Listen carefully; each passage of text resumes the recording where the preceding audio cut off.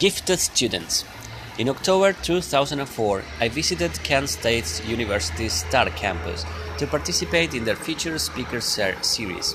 In my talk, I emphasized the value of hard work and ambition to success in school, job, and life. During the Q&A session, Bronwen, a student, asked about the importance of gifted education for smart kids from grades K through 12. In a letter sent a week later, she continued her commentary, noting that she herself was identified as gifted from the very beginning of elementary school and was persistently ignored by teachers, knowing she would get an A without extra help from them. Because of these forces, she worried that untold members of gifted students would never rise to their potential. This formed an occasion for me to expand on my views as well. Hello, Bronwen. Thank you for your summary reflections.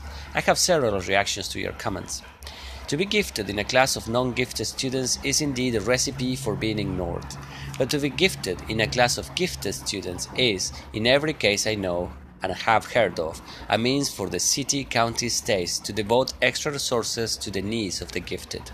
My comments referred specifically to gifted programs and gifted schools, of which there are many. In my experience, a primary means by which children are identified as academically gifted is by their performance on IQ tests, standardized exams, and other administered tests.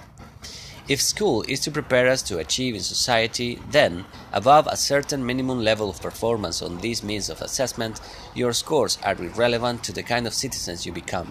In adulthood and in the professional workplace, after your first job, nobody asks or cares about your GPA or IQ or SAT scores.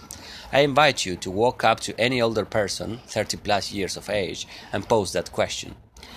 Let's go on a reasonable but yet to be confirmed assumption that ambition, as expressed through adulthood, does not directly correlate with GPA. Like I said, if it did, then all of society's greatest achievers, entrepreneurs, lawyers, actors, comedians, artists, athletes, architects, musicians, statesmen, generals, CEOs, presidents, majors, senators, governors, community leaders, authors, directors, producers, etc., would be occupied only or primarily by those who got straight A's in school. But this is simply not the case. So if ambition can be found in almost any package, and since by design there are more people who do not get A's than those who do, then perhaps somebody, a dedicated educator, ought to be in search of those who have it. Or better yet, design curricula that develops it.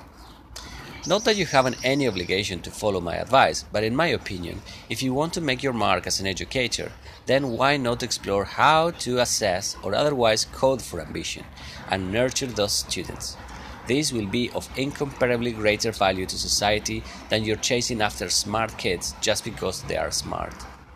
As a minimum, all I ask is that the label gifted be changed to kids who work hard, so that the club does not come across as exclusive and impenetrable to those outside of it.